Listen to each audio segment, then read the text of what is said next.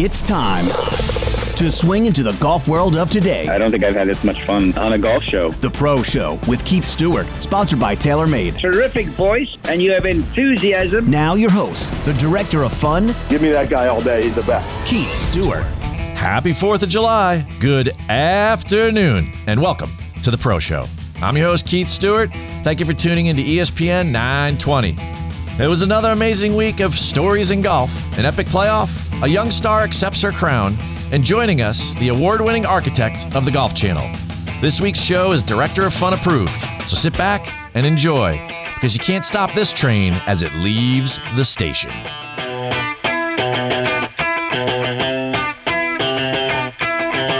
Can't stop, addicted to the shindig. Chop top, it says I'm gonna win big. Choose not a life of imitation. Distant us into the reservation. It's a holiday weekend, and there's no better way to kick it off than with the Pro Show on Friday afternoons. Mr. Wade Weezer, What's up? you pumped for this holiday weekend? I am. Because we can enjoy it. Yeah, I'm gonna have a barbecue at my house, Keith. We're going to use the word barbecue a lot this afternoon, I feel like. This year, it's not going to be just cardboard cutouts of people. It's going to be actual people at my house. You know, It's going to be awesome. You know, you bring up a good point. You know, there was a time during COVID where I thought that, starting a company that would have cardboard cutouts of people might Be lucrative. be a good thing. Yeah, you know? not very little short-sighted, but it might have been for sure. Might have been. You know what? But when you start talking about interesting people and not cardboard cutouts, we got to talk about our guest today, and his name is Michael Whalen. Now, Michael Whalen is kind of one of those unsung heroes from behind the scenes. He was the first executive producer of the Golf Channel back in the mid to late 90s. Nice. I mean, he built the whole channel and turned it into, gave them the footprint for all the success that they now continue to have day in and day out, something like 26 years later. So, this guy, he came over from HBO Sports, and I can't wait to talk to him because we love our golf stories here, and this is TV's original golf storyteller. So we're going to have a great conversation with him this afternoon. And speaking of starting a great conversation about something, this week, the PGA Tour is out at the Rocket Mortgage Classic, which is out in Detroit Golf Club, and, an annual event now. But this is one of those events that's definitely on my radar because they continue to do and set themselves apart as a different PGA Tour event that's not a major or a WGC or something like that. And we all learned a valuable lesson this week of how powerful something like a sponsor's exemption can be to get into a PGA Tour event. So I don't know how familiar you are with this process, Wade, but every week the sponsors that pay for like the Rocket Mortgage Classic, right? Rocket Mortgage gets to decide a set number of people that get to play in the tournament. They don't have to qualify. They don't, could be, John Daly or something. He would normally wouldn't be on the PGA Tour, but they think he's a good draw, so they bring him on. Or it could be a young college star that's from Michigan or something, Right. or from Detroit. So what they decided to do with their exemptions this week is that they initiated a thing called the John Shippen Invitational. Now, John Shippen, we got to go back. All right, he was the first African American professional golfer. Okay. Really cool story. Late 1800s. He grew up out of Long Island. He actually helped or was on the crew that helped build Shinnecock Hills, of all things, which is one of the most legendary golf courses. US On the Open. crew. He was on the crew in his early teens, and he helped build that place. And oddly enough, he even passed away in New Jersey, so he kind of was around this whole area. He was originally born in D.C., but he grew up in Long Island. So he kind of represents that Jackie Robinson type figure in golf. Okay. Sure. So John Shippen, and they named this invitational for it. And what they did with it is that they said, anyone of African-American descent that is a tour player, and they gave out a list of people that qualify for this. And then the number one person who plays in this 2-day tournament, the week of the Rocket Mortgage, the man will get a entry, sponsor's exemption, into the Rocket Mortgage Classic. Super cool. All right. Totally. And then they also ran a side-by-side women's tournament, and the top 2 women there were going to get one into an upcoming LPGA event. So, I mean, talk about a cool thing to do to let people kind of play their way in and, to provide this opportunity for African Americans and, some really cool. Tim O'Neill, who is a longtime professional golfer, he's been on the APGA and, just 20 years out there, mini tours, etc. He's played in a couple PGA Tour events. His last one was in, I think, 2009 at the Genesis Invitational. So he was the one that had won the 2-day tournament. He shot 5 under for 2 days, good score. Now he gets to go, and yesterday, Thursday, he gets to start his Rocket Mortgage Classic experience, which is kind of cool. On the ladies' side, it was Anita Uwanda and Shasta Everhart. And Shasta, she's popular. Soda, like the soda, Shasta. Yeah, well, she's, she's legit. I mean, in 2011, 2013, she had her LPGA tour card, but she's going to get to go play in the LPGA again. Just a really cool way when you start to think about it in 2021, how you could do some different things with these sponsors exemptions, and it just doesn't have to be like the next Jordan Spieth out of college or something like that. Diversity, put their money where their mouth is. Yeah, and cool. These DEI conversations are so needed in golf, and it's really kind of a cool thing. And there's been a lot of great momentum coming out of women's sports lately, and it's nice to see this diversity sponsors exemption tournament and how positive it can be. And there was so much coverage around it, Golf Channel, social media, etc. And I just think that this is a really good thing, and I wanted to talk about it today. Certainly it's current events, but I think that it's kind of like, it's a ringing endorsement to the other PGA Tour events to be like, hey, you could do something. Absolutely. And this isn't that far outside the box. I mean, no, you still have to earn your way in. It's still the best of whoever is going to be in these invitationals. I mean, creating a golf tournament to get into a golf tournament is not, recreating the whole model. That's for sure. Speaking of something kind of cool, Nelly Korda, and we'll get into her a little bit more later, but she won the Women's KPMG PGA Championship. A huge win for her, 22 years old, her first major. We'll talk about her more later in the weekly update. We got some good things to say about her and have some fun with her. But what happened was, and I wanted to touch upon this because we covered the men, which was JT and Bryson and Colin Morikawa and Xander Schauffele. Those are your USA representatives going over to Tokyo for the men's Olympic golf. Right. But the women's team was finalized after the PGA Championship this weekend, and it's going to be Nelly Korda, Danielle Kang, Lexi Thompson, and Jessica Korda. It's kind of cool. It's going to be like a homecoming for the Kordas. So do you remember back in the day, Peter Korda, the tennis player? I remember the name. Okay, yeah. So They're all the same? Yes, that's their dad. Wow. Okay, so Jessica, then... He's got good genes. then Nelly, but listen to this. You're killing me with my lead in here. You stole my thunder. Sorry. Not only that, his son is on the ATP tour. He just won back in May, Sebastian, and he's going to the Olympics too. So Peter Korda has 3 kids going to the Olympics, Man. 2 for golf and 1 for tennis. So to reiterate your point, it's good genes. Nicely done. That's for sure. It's beating Levi's for sure. There's no doubt about that. Now, speaking of good genes and or good players, right? I had a little experience this week. Earlier in the week, I noticed when I came in the studio this afternoon, you said, "Hey, you look like you could use some sleep or whatever." But let me tell you about my week, right? Okay. So it was another one of those qualifiers for my young player, Mr. Will Dixon. Okay. Providence, Rhode Island. Answering my emails yesterday. That's probably where you were. Yeah. Yes. I was in recovery mode. All right. So, 36 holes to try to get in the U.S. Amateur, which is being played at Oakmont. And good field, about 80 young men trying to compete for 3 spots. And so we tee off, and 36 holes. I'm on the bag for them, and great preparation, good practice rounds. And we go out and we compete, and we start the day birdie.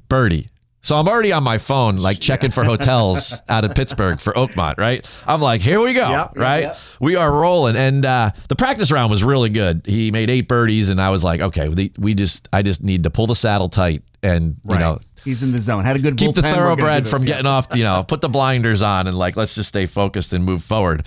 So we go through the day, and we finish our first round, make 6 birdies, but we made 6 mistakes. Okay. Right. So there's only 18 holes. So that only leaves 6 pars on the back end of that. So we end up even par, but the leader's only -4. And with the firepower we had going in the golf course, and you're going out same pins, same golf course in the afternoon, I'm thinking to myself, well, we could go, and we only got to get in the top 3. Right. So, all right, let's go for this. Right.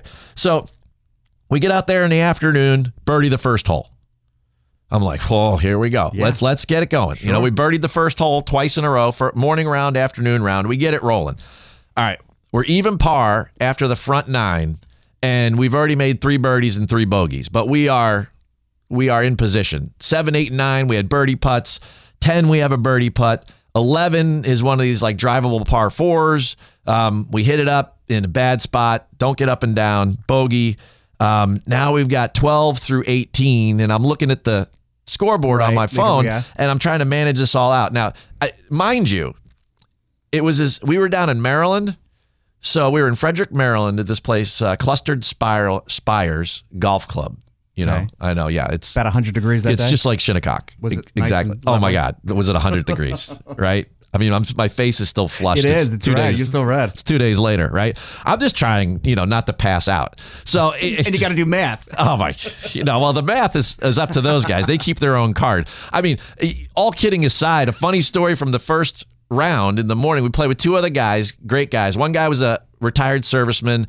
This guy, Sam, fantastic. I just felt bad for him on the 10th hole when he made an 11. Ooh. And these are good players to get into this thing. Just to sign up, you have to be a good player. And he was 7 over on one hole, and I think he shot like 9 over. So like he was good. Like he went on walkabout for a minute. But the par 5 15th, we're sitting there in the trees waiting. It's a par 5, and that kind of field, it ends up playing like a par 4, so it tends to slow down there.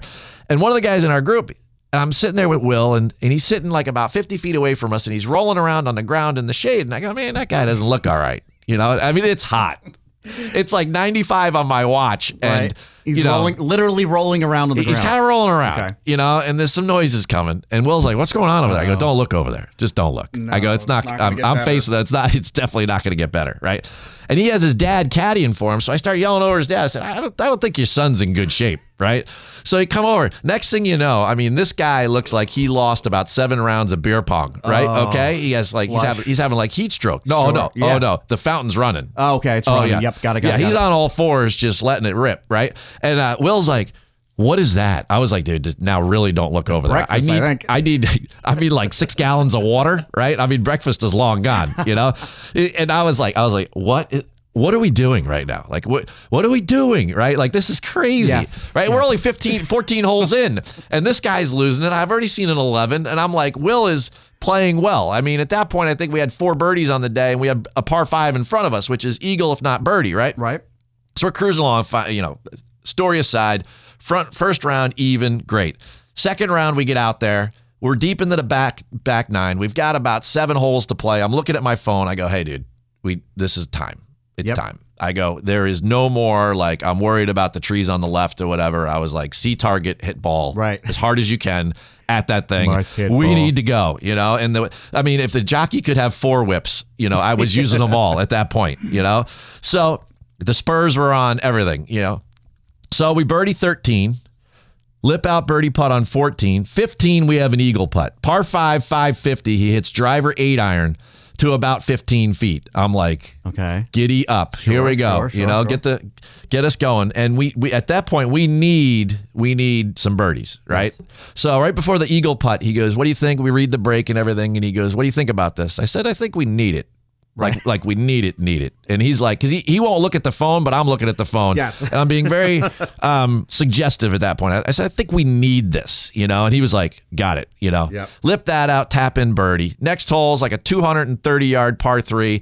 Kid hits 6 iron to like 15 feet, lip that out. I'm like, all right, here's the deal. We got 2 to go. You got to birdie both of them because the third spot is we're at 1 under for the day, and that guy's finished at 3. There's 2 guys finished at 3. Right. Okay, fine. We birdie 17. Okay. 18. 460-yard par 4. This kid rips driver like you wouldn't believe, all right? Mm-hmm. And he's been doing it all day. It's hot. The ball's flying forever. We have 90 yards in. We'll let everyone at home do the math, okay? We have 90 yards in. Okay. He pitches it in. This thing hits on a plateau on the green, kind of bounces high, kicks through to the back fringe into like a little squirrely lie in the rough. And I'm like, oh man, did we just not get much luck there? Yeah. If this was the ball bounced. If this was just a podcast, I would really let you know how he and I felt at the time. An unmonitored podcast. Right? So we get up there and I say, hey man, we know what needs to happen here. This needs to go in. Yeah. And at that point I had already divulged to him our our state of affairs. We were beyond full grind mode. So he chips it past, doesn't make the putt, makes bogey, whatever, finishes 1 under for 36 holes, but it had to go in to get in. Sure. Right? Sure. So I was proud of my boy. It was a great day. I just wanted to give you a couple stats because you're always saying, hey, when you work out or whatever, how hard do you go or whatever? Listen to this. So I wear Whoop all the time. You know that. Yep. Just like our guest, Will Ahmed. And 28,500 steps. Ooh. In 100-degree heat. Oh, man. Oh, carrying a bag, right? You kept your lunch, though. That's so good. my Whoop strain on the day was 20.3. Okay. It only goes to 21. I think I was close to the guy on 15 at one point. Unbelievable. I mean, it's just an epic performance by my boy, and I wanted to take the audience through that. It was a lot of fun to be in that moment with 9 holes to go. It was as real as it could be. Proud of you both. We're on to the next one. He's playing in the Monroe next week, which is a huge amateur event up in Rochester. You could always Google him, Will Dixon, and you could follow along on his path towards, at this point he's done with Georgia Tech. So it's a couple amateur events, and then it'll be Korn Ferry Tour Q School in the fall. So we'll see how that all goes. But you know what's going really well? Well, that's our friends over there at the New Jersey Golf Foundation. Mm-hmm. And you know what? As golf has become a therapeutic part of the rehabilitation process for military veterans living with physical and cognitive challenges, the New Jersey Golf Foundation is all in, offering golf programming specifically for veterans through PGA Hope, helping our patriots everywhere. Our veterans enjoy camaraderie on the golf course alongside fellow veterans while learning from the game from PGA professionals. For information on weekly PGA Hope programs at Fiddler's Elbow Country Club, Forsgate Country Club, and Galloping Hill Golf Course, visit NewJerseyGolfFoundation.org or call 732-465-1212. Folks, 3:17 p.m. here in New York. Thanks for tuning in to ESPN 920. Be back in a moment with Michael Whalen, the man behind the Golf Channel. Can't wait. Can't stop addicted to the shindig. Chop, chop, he says I'm gonna win big. Mike Greenberg. One of the great players in the history of his sport has said he doesn't like the game anymore. That player is Gary Sheffield. There's no axe to grind here, right? Like he's not someone like Jose Canseco to take it to the ultimate extreme. But in him coming out and saying that, when you got a guy who's like a borderline Hall of Fame caliber player saying, I hate the sport now, that's a pretty harsh thing to say. Greeny with Mike Greenberg. Weekday mornings at 10 Eastern on ESPN Radio. And watch exclusively on ESPN Plus. Join the thousands of golfers who already call Stick and Hack their home for the best golf stories, original podcasts, special events, member perks, and an active community of golfers across North America. Up until now, the golf media landscape lived somewhere between straight PGA coverage or idiots wrecking golf carts. We take a different approach by celebrating all sides of golf, life, and all the ways this amazing game connects sticks and hacks every day. Your free membership entitles you to discounts from major brands all over the country while connecting you with like-minded golfers for discussion, tips, or even a round of golf. So head to stickandhack.com and enjoy the world's greatest golf club without the course. I was in the middle of the Atlantic Ocean when it happened. There was a sudden jolt and our submarine crashed on the seafloor. We were in total darkness. That's Dr. Dejana Figueroa, a marine biologist and STEM teacher, talking about a deep sea dive she'll never forget. It's funny, when I was a kid, I was afraid of the ocean, and there I was, 2 miles below the surface. But as a scientist, you prepare for that. Using our training and a little creativity, we fixed the sub and finished our experiments. The dive was just too important. Every dive gives us glimpses at things few people ever get to see. Glowing creatures, fiery undersea volcanoes. When we got back to the surface, I kissed the ground and called my mom, of course. But you know what? I wouldn't trade that dive for anything. Dr. Figueroa uses her passion for STEM to discover new things and make the world a better place. She can STEM, so can you. Check out She Can STEM for more stories and inspiration. A message from the Ad Council. You know that feeling? Like every door is closing and you just can't see a way out? Being unemployed, underemployed, or just out of school can feel like that. But when you find the right tools, suddenly everything just clicks. FindSomethingNew.org offers resources that help develop new skills that can position you for careers in today's growing industries, from healthcare and manufacturing to cybersecurity and alternative energy. Find your path to a new career at FindSomethingNew.org. A message from the Ad Council. Time to get back on course as the Pro Show continues. Great show and great questions. Once again, Keith Stewart. Welcome back to the Pro Show. I'm your host, Keith Stewart, and you're listening to ESPN 920. Now, y'all know I love telling golf stories. This afternoon, I'm about to talk to an early influence of mine. I am an old woman, named after my mother. My old man is another. You know, I didn't know him at the time, but Michael Whalen built the Golf Channel. This executive producer gave the golf world a unique gift. I appreciate his work every week as I build a golf storing legacy of my own. This afternoon, I can't wait to introduce you all to the man behind the curtain. Make me an angel that flies from Montgomery. Make me a poster of an old rodeo. All right, Wade. We have Michael Whalen on the phone with us. Michael, good afternoon and welcome to the Pro Show. How are you today? Gentlemen, happy 4th of July weekend to all. I'm doing fabulous. And how about you? Oh, man, we're all very excited because unlike last year, this weekend is going to be barbecues and fireworks. And I hope where you are down there in Orlando, you get to enjoy just as much. It's a big weekend for me. I've taken off 2 of my masks. I'm down to a single one as we speak right now. So things are improving for me. I also want to thank you very much for playing that intro music, Old Woman, instead of Neil Young's Old Man, Take a Look at My Life. I feel a little younger right now. Well, you know, a little John Prine for you. I thought that you would enjoy that. I do. I knew John very well. Oh, well, geez, I didn't know, but I heard you were a fan, so I figured that would warm you up a little bit. Now, speaking of warming up, John's cousin, my cousin, was married to John Prine, so it's interesting. Oh, wow, how cool is that? Huh, good job on the board there, Mr. Wade Weezer.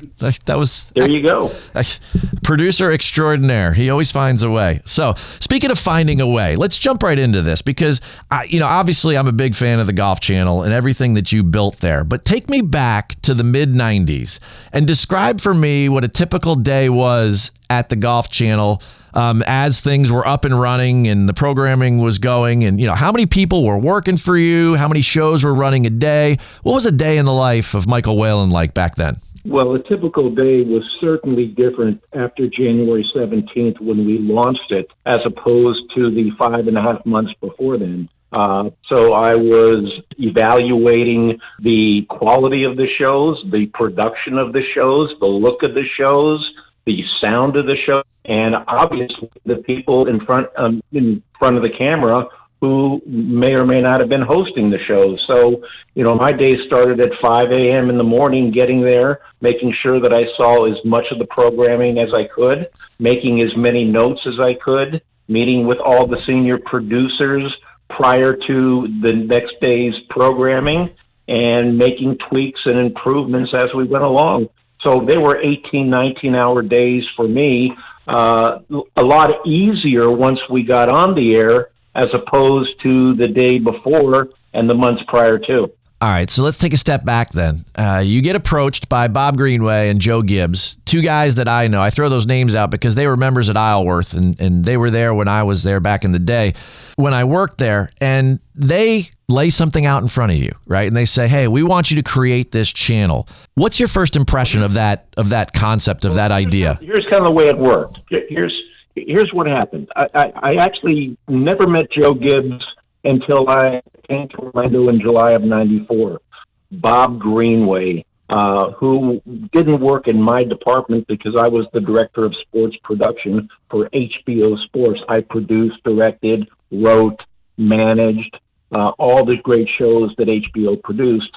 And on one February, rainy, snowy day in New York, as I stared out my window onto Bryant Park, Bob just kind of cryptically came up to me and said, I might have something for you down the road. Now, this came out of the blue. I had no idea what Bob was talking about. I thought maybe that Bob was moving to another network and was going to bring me along. A couple months later, Bob Greenway's contract apparently was all buttoned up with the Golf Channel. And at that particular time, around the end of February, early March, is when Bob shared with me what was going on in Orlando, Florida, the history behind it with Joe and Arnold, and said, look, I deem you as not only a good friend, somebody who I can trust, but also probably the most creative guy that we have here at HBO. And I know your passion for golf. Would you be interested in taking on the vice president of production and executive producer role? And I said, well, yeah, if it means going to Orlando, but what does that mean? And he said, it's not a big deal. In 5 months, you just got to create a 24-hour, 365-day network on a shoestring budget. And I said, okay, I'm in. So just to give people a perspective, and folks, if you're just tuning in, we are talking to Michael Whalen, and Michael is the original executive producer of the Golf Channel, and he started it back there in the mid-'90s. And he is just about to touch upon, and you brought it up right there, when you say that when Bob says that you were one of the most creative people he knew, that leads me into a story that I've heard. Is it true? And I read this online, so take it take it with a grain of salt, but was the original programming schedule for the Golf Channel, was that created on a cocktail napkin when you were flying over to cover Wimbledon for HBO Sports? 99% absolutely true. When Bob hired me and when we locked things up in sometime in March and April, I still had some obligations to HBO Sports. As you just mentioned, I was the producer for the entire coverage of Wimbledon tennis. So obviously New York to Heathrow is a long flight. At that particular time, while I accepted the job and I began to think about what things I would like to do, there were no shows created. There was nothing in stone. So I used that entire begin what I envisioned as the Golf Channel. So if you can imagine a beautiful mind with Russell Crowe working frantically in his business class seat, scribbling as I closed my mind and envisioned what hour 1, hour 2, hour 3 would look like, I knew that I had to took the fascinating history and great stories and personalities and bring that into everybody's home. The thing that I kept thinking as I scribbled frantically was the word intimacy. I wanted people to have a must-see schedule where they had the opportunity to go behind the scenes and meet Arnold Palmer and meet Pete Dye and meet Butch Harmon and meet Nancy Lopez, and for us to cover everything and to tell the stories of the entire sport. So yeah, I pretty much, I think at that particular time on a cocktail napkin wrote maybe 9 of the shows. I then went on to kind of have an idea of what those shows were going to be like. And then I went as far as to start to put down how many people it was going to take to run each one of those shows. So that pretty much was set in stone by the time I had gotten back from Wimbledon, where I flew directly to Vegas to do a fight, went back to Hoboken, New Jersey, loaded up my house, and I was in Orlando around July 4th of 94. Oh, wow. Symmetry there. All right. I have to ask more questions here because you're bringing up a really cool story. And we Bob Greenway brings up the creative mind of Michael Whalen. And folks, that's who we're talking to today, the original executive producer from the Golf Channel. Now, there's a ton of creative people out there in this world, right? This is obviously a strength of yours. So could you share with my listeners, sometimes a lot of creative people have a tough time getting their work from the whiteboard out into production, right? How are you able to use your creative talents and then get them to the production center and then bring them to life on the Golf Channel? Well, I think you make an important point. I think one of the hardest parts of getting it from the whiteboard to the creative is the bureaucracy that already exists in any corporate foundation. I think the people that you got to fight, the budgets, the advertising department, the marketing. But at that particular time, the entire building was running on full cylinders where nobody was focused on the shows that were going to be on the air. They just, I think, said a lot of Hail Marys every single morning that I was going to be able to come up with these show ideas. So as I created them, as I began to develop them. And you got to remember, when I walked into the Golf Channel studios in July of '94, it was maybe a 60,000 square foot blank space. There was nothing in there. There wasn't a light bulb. There wasn't an edit bay. There was nothing whatsoever. And from July until January, myself, along with my partner, Matt Scalisi, who took on the technical side of it, had to fill that studio with sets and shows and people. So within about 90 days, not only were the 9, 10, 11 shows created, but I was flying around the world composing music and creating graphics with some fabulous people and getting set designs and negotiating deals with producers and associate producers and associate directors and going through 800 different resume reels of talent that had been sent to me to make sure that when we launched in January, that the best people at the time with the most knowledge, with the greatest personality, would be the faces of the Golf Channel. So, there were so many things going on, but the great thing about it is Joe Gibbs and Bob Greenway, 99% left me alone and trusted me and just, had faith in me that, when we turned on the switch, that it was going to work and there was not going to be any gaps in that 24-hour schedule. All right, I have to connect the dots here for just a second, because if people aren't in this production world, the one that you're telling stories about, Fox News Channel was started around the same time. It took 18 months for that channel to get started, and you brought the Golf Channel together in 6 months, folks. I mean, that's the type of special person we're talking to today. And then there's no doubt that you also surrounded yourself with some special people, because as you went through those 800 reels, you came up with Peter Kessler, Scott Van Pelt, Kelly Tillman, right? How did, you are obviously have an eye for scouting talent, right? What did you notice about these people that kind of, what was the common denominator that made them so special? Well, I've always had a gift for finding talent, working with teams, and John Lloyd's and Barry Tompkins and, Bud Collins. And, one of my gifts is the ability to find great storytellers who have great presence, who can follow directions, who don't look like deer in headlights. So as I look through those 800 reels, the only people that I did not look at on that particular day, Peter Kessler did not have a demo reel, Scott Van Pelt did not have a demo reel, so those three are a little bit unorthodox about how I went about finding them. Peter Kessler happened to be a voiceover for the documentaries that I produced, and Peter had one of the most fabulous voices, but the interesting thing is that Peter and I became friends through the years, and Peter often invited me to his golf course to play golf every now and then, and we would ride together. And in those 4 hours, he would tell me the history of golf in every nook and cranny that ever existed in extreme detail. And I said to myself, before I accepted the Golf Channel job, in my entire life, I have never met an individual who knows a sport and can talk about it so emotionally as Peter Kessler.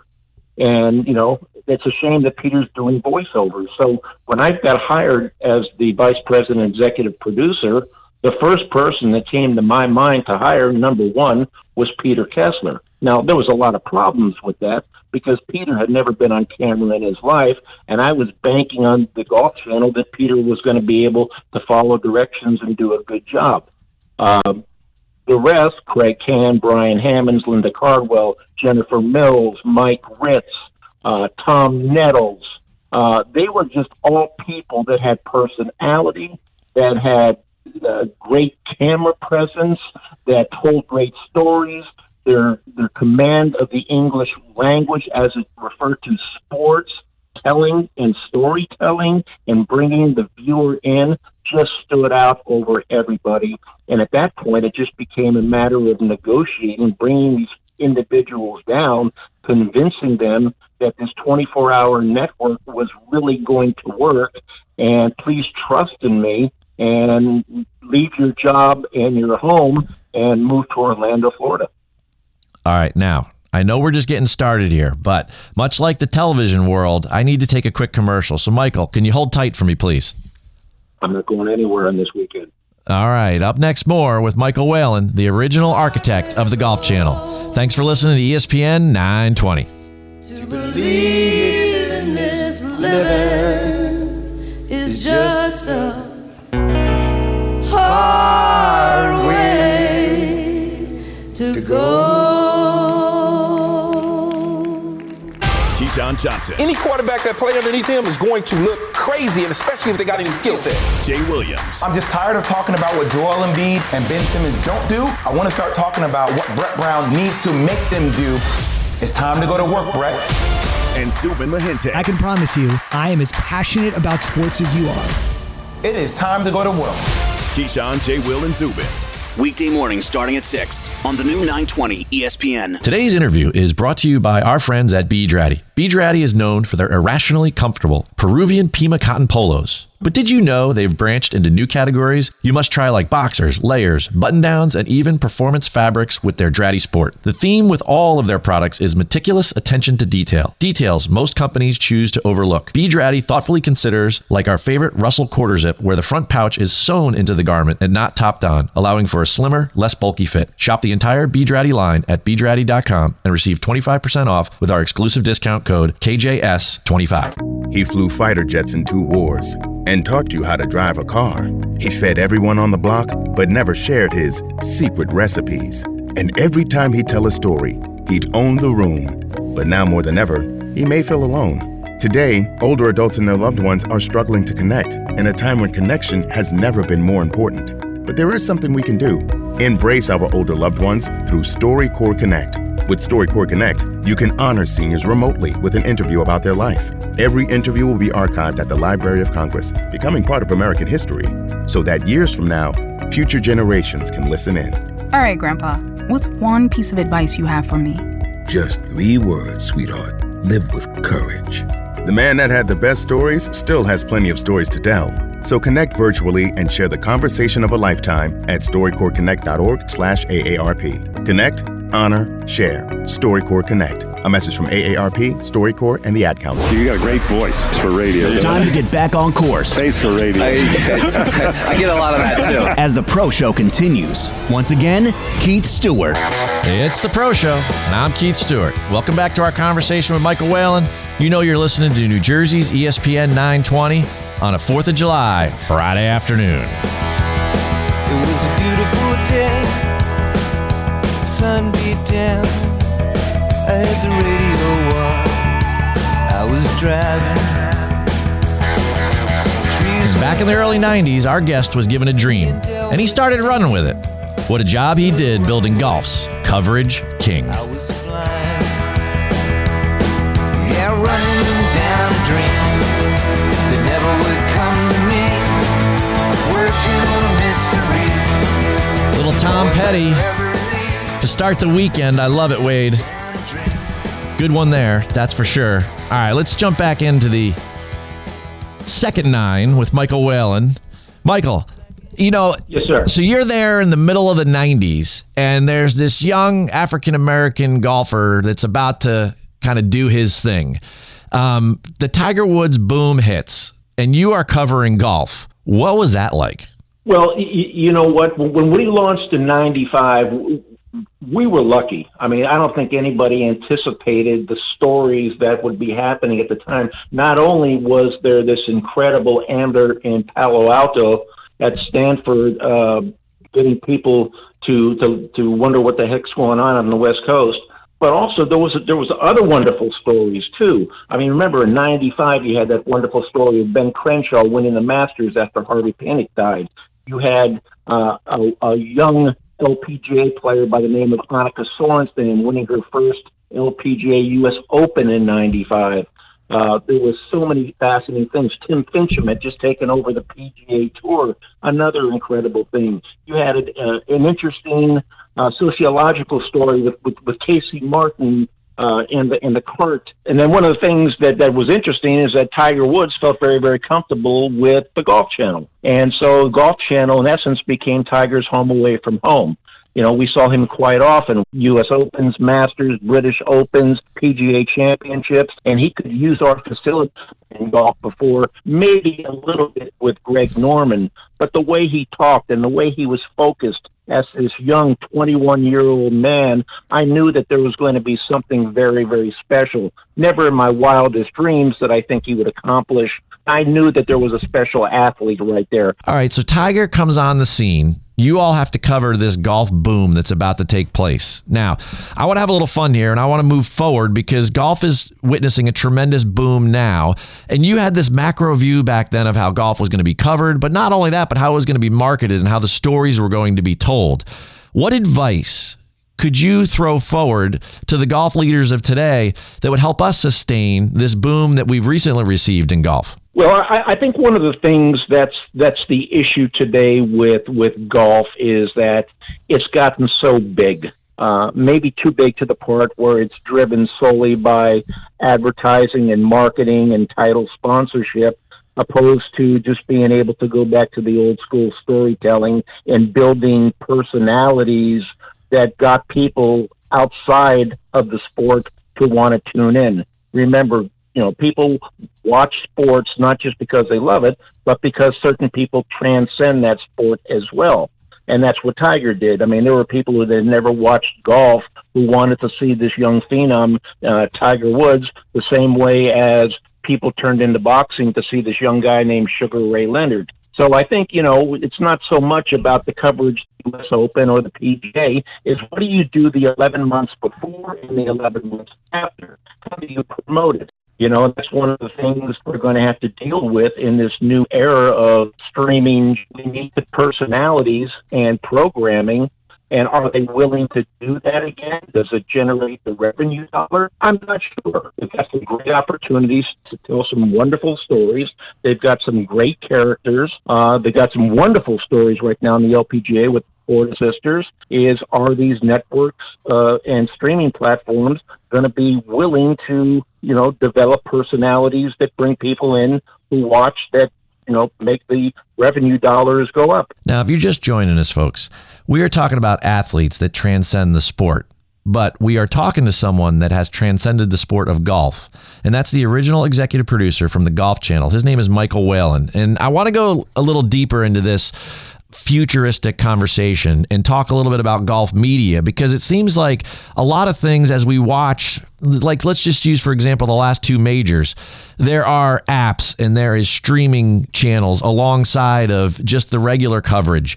Where do you see this all going in the future? Like, let's say to the next 3 to 5 years, when we start to talk about golf coverage, what should we be prepared for? Well, look, you're talking to a guy who's 65 years old, so I didn't grow up with this format. I mean, when people talk about streaming and app application and all these different platforms to watch the game, I get a little confused and dizzy sometimes. There's a whole genre of people from 50s to upward that expect to turn on their cable and go to the Golf Channel or NBC and CBS and watch the program. So, the hard part would be, how do you get that demo to watch all these different platforms? Now, for the younger generation, I think they're used to, streaming video, and they're used to going onto their computers and watching every shot available from a major. So it's going to take a fine balance to figure out at the end of the day, not just so much where can they get their most coverage, but also where can they generate their most revenue dollars, because without the money, everything collapses like a cheap deck chair in a matter of time. All right, I like what you said there, a fine balance. So I'm going to use that as a quick transition into one more question, or maybe a series of questions for you before we let you go for this afternoon, and you can start enjoying your holiday weekend. So, Michael Whalen, we love to do a little rapid fire Q&A with our guests to allow the listeners to learn a little more about you. So, you up for this? Let's try it. All right. I'm an open book. All right, here we go. Well, we're going to find out more about what the chapters have to say about you. So let's start here. Favorite breed of dog? Maltese. Most unique place you ever produced something? I would say Helsinki, Finland. One item on your bucket list? To skydive. Coolest athlete you met as a kid? Roberto Clemente. Do you prefer sunrises or sunsets? Sunrises. The most interesting athlete or celebrity you ever covered? Sugar Ray Leonard. Do you believe in ghosts? No.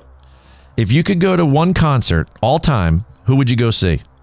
James Taylor. Oh, I like that. James JT. All right. When you hear the words Golf Channel, what's the first thing that comes to mind? Heartbroken. All right. You know what, though, Michael Whalen? My audience and I, we are not heartbroken to have the opportunity to speak with you today.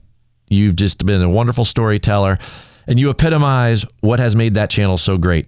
I can't thank you enough for being on the Pro Show this afternoon. It's been my pleasure, and I'm always around to fill in when you guys can't find somebody. We will keep that in mind. Thank you so much. Okay. All righty, guys. You know, week in and week out, we have the most fascinating people on here, Mr. Wade Weezer. Right. But I mean, I feel like this interview is really just the tip of the iceberg. You know, it was cool to get to know him. And, you know, that's a different era in media coverage. But to see what he built and to hear about it and the intimacy with which he speaks about it is pretty cool. And he hinted about some not so happy stuff that I would love to hear next time. Yes. You know what I mean? You know, the Pro Show is a positive show. It is. I get that. But. So, and speaking of positive things, we can't say enough nice things about how today's interview was brought to us by our friends at B. Draddy. Let me tell you about my favorite B. Draddy item this holiday weekend. That is their color stories. Because if you love some red, white, and blue, you can get yourself some blue Draddy shorts. You can get yourself a nice little Vin Polo in red or Dewey t-shirt. I mean, there's all sorts of things, right down to the boxer shorts. So snag 25% off with my code KJS25 at bdraddy.com. So, man, look at the time. We are fast approaching 4 p.m. Thanks for listening to ESPN 920. Coming back to wrap up today's show with the weekly update. Mike Greenberg.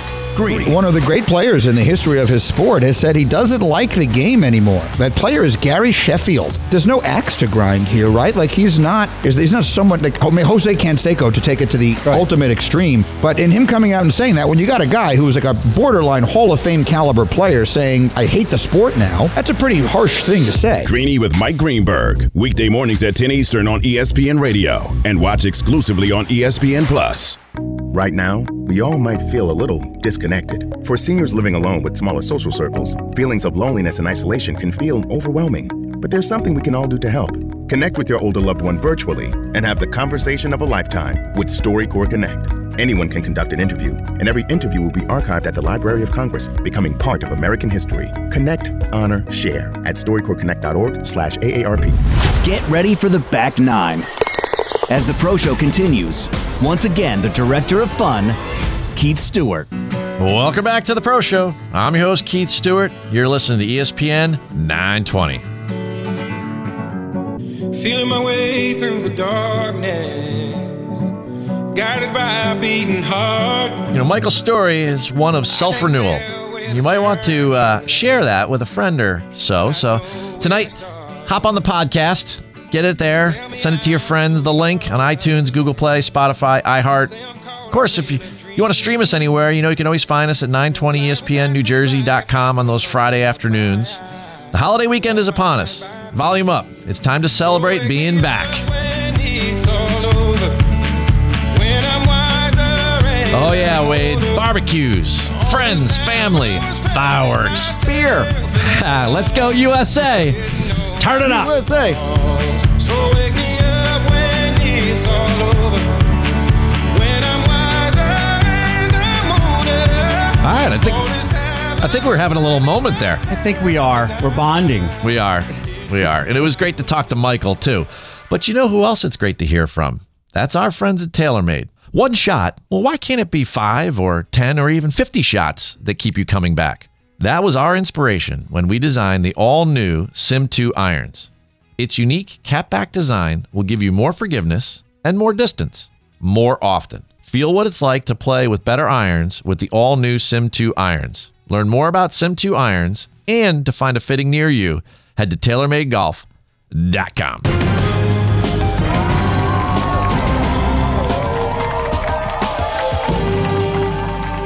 It's Nellyville in Atlanta.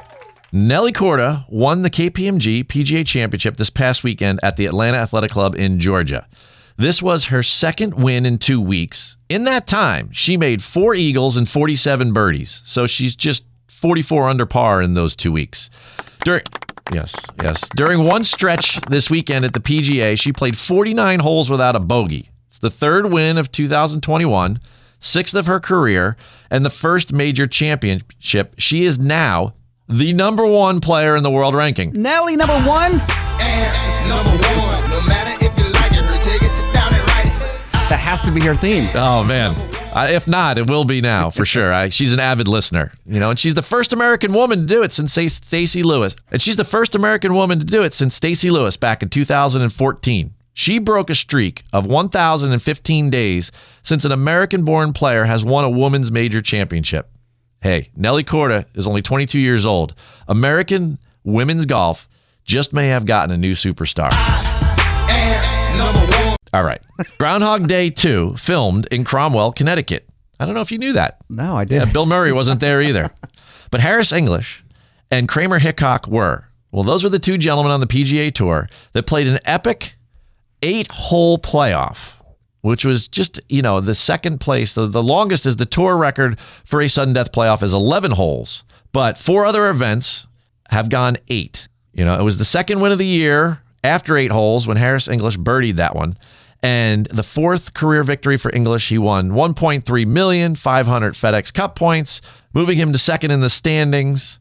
They played 18 twice, and they parred it twice. And then 17, 18, 17, 18, 18, if that adds up to 8. I don't know. There's all pars, and Harris English finished with a birdie. I think only the fans, more disappointed than Kramer Hickok's, are the ones of 60 Minutes. Because the playoff took 2 hours and pushed the news show back over an hour. Except on the West Coast. Oh, Captain, my captain. In Akron, Ohio, Steve Stricker won the Bridgestone Seniors Player Championship on Sunday at difficult Firestone for his 2nd victory of the year and 3rd major title on that tour. 8 strokes ahead in the 3rd round and 4 in front entering the final round, he ended up winning by 6 over Wisconsin friend Jerry Kelly. Steve Stricker is the man on this tour. In fact, on both tours. He has earned over $1.5 million on the Champions Tour this year, and he's setting a very strong example for his Ryder Cup hopefuls. There are those on the team earning their points, but there are those that want to be selected. There's 6 that need to be selected. It's a good thing for the PGA Tour Ryder Cup hopefuls that Stricker cannot get points for his Champions Tour season. He might just earn a spot on his own team. That's right. The Open doesn't seem so open. Eamon Lynch from Golf Week reports, well, it's almost time for the Open Championship at Royal St. George's, the one that didn't happen last year, the one major we didn't have last year. Well, it's back this year at the same site, and the R&A is coming out with some restrictions for players and caddies and coaches. They're a little more stringent than we are over here on the PGA Tour at this point. While players are exempt from Britain's mandatory quarantine, they will be required to provide a negative COVID test within 72 hours of entering the country and another on arrival to Royal St. George's, unless they travel on a charter flight from the Scottish Open. Tests are required regardless of vaccination status.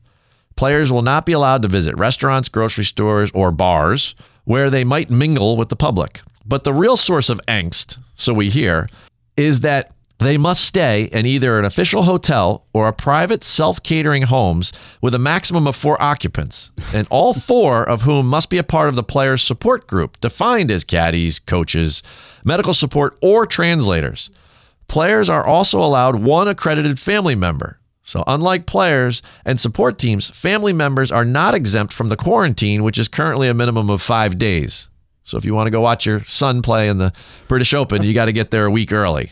Exactly. My God. This is triggering a lot of response because we are aware that they're going to let fans into this event, 32,000 of them a day, which is about 80% of a typical daily crowd at an Open. So We are long on the list now of complaints from players and coaches and caddies. I mean, they can't even go to each other's houses and hang out. 4 to a house, and you stay there. And all the fans have to stay at a special house with 4 or less people. Yeah, the RNA certainly has their hands full with this one. That being said, for those who are frustrated by all of the restrictions, I offer 2 alternatives. No Open Championship like last year, or the PGA Tour's Barbasol Championship in Kentucky. Yeah, baby steps. I can see clearly now. A week after withdrawing from the U.S. Open with sand stuck in his eye, Victor Hovland got his first European Tour win. The rising star took a quick flight from San Diego to Munich, Germany, and claimed the BMW International Open on Sunday. Hovland became the first Norwegian to win on the European Tour and is up to number 14 in the official world golf ranking. It's a very interesting turn of events for the young man who isn't even 24 yet. And this brings to me new meaning the famous Caddyshack line, "He's a Cinderella boy." Tears in his eyes, I guess, as he lines up the last shot. Ultimate tears in his eyes, I guess. Yeah. Ultimate Frisbee, I'll say. Well, when Paul McBeth first started playing in professional disc golf tournaments, he crisscrossed California in his father's 1978 Dodge Ram Charger. Finally, in 2011, after winning $4,000 for taking first place at the Memorial Championship in Scottsdale, Arizona, he broke through. And in a decade since, McBeth's disc golf career has soared. He's won the PDGA World Championship 5 times and the United States Disc Golf Championship twice. McBeth has earned more than $500,000 from his performances. He is undoubtedly the most accomplished disc golfer in the world. Now, except for the subset of hardcore Frisbee fans, his more impressive accomplishments have come away from the course. In February, disc golf manufacturer Discraft announced that they extended McBeth's endorsement deal to a guaranteed $10 million over 10 years. McBeth. $10 million over 10 years for Frisbee golf? For Frisbee golf, baby. Wow, I'm in the wrong line of work, man. Hang on. That's just the start. McBeth also has sponsors for other disc golf gear, such as grip equipment and bags, and owns part of a company called Foundation Disc Golf that produces both products and content. He has deals outside of disc golf equipment, too, with the likes of Adidas and Celsius Energy Drink. According to the 2019 data from the athlete marketing platform Opendorse, right? He is one of about 70 athletes in the world that makes $1 million a year. That's pretty impressive. That really is. Earning power for Paul McBeth that he's shown at this point in his career. So my only question to you is, do you want to go outside and play Frisbee after the show today? Maybe. I mean, I didn't think I wanted to, but maybe I want to now. Kate, go back. Kate, go out. His name's McBeth, though, so it's probably not going to end well. Probably, good point. Touche on that one. Thank you. All right, one more. Dick Mast is taking it deep. Dick Mast became eligible for the PGA Tour Champions in 2001 and has teed it up 186 times in his 20-year career on the senior circuit. He'll make start number 187 this week at the Dick's Sporting Goods Open after placing second in Tuesday's qualifier at the Links at Hiawatha Landing in Appalachia, New York. He broke his age by 5 shots, too. All right, so he's 70. He shot 65 in the qualifier to get in. Mast has never won on the PGA Tour Champions or in 360 starts on the PGA Tour. He's a 4-time Korn Ferry Tour winner, with 3 of those victories coming during the 1990 season, when the tour was called the Ben Hogan Tour. The Bluffton, Ohio native, who shot 75-85 in his only champion start this year at last month's Senior PGA, also broke his age last week in his qualifier for the Senior Open, where he carded 69 to miss out on earning a ticket to Sunningdale. Even at 70, Wade, you know what? You just cannot keep Dick Mast down. You can't. And folks, that's your Pro Show update for the week ending July 2nd, 2021. Now, quickly, before I get out of here, got to thank my sponsors, Summit Golf Brands, New Jersey Golf Foundation, of course, TaylorMade, and that weekly update. Happy 4th of July, everyone. It's the weekend. Be safe. Have fun. Wade Weezer. Barbecue it up, my friend. And out there to my listeners, enjoy the fireworks. Now, before I go, I'm going to leave you all with one brief thought about endurance. Most people stop when they get tired. Why not take one more step? After all, you'll never know how far you can go if you don't keep going. I'm your host, Keith Stewart, and this is The Pro Show. Thanks for joining us for today's show. The Pro Show with Keith Stewart returns to the T next Friday at 3 on ESPN 920.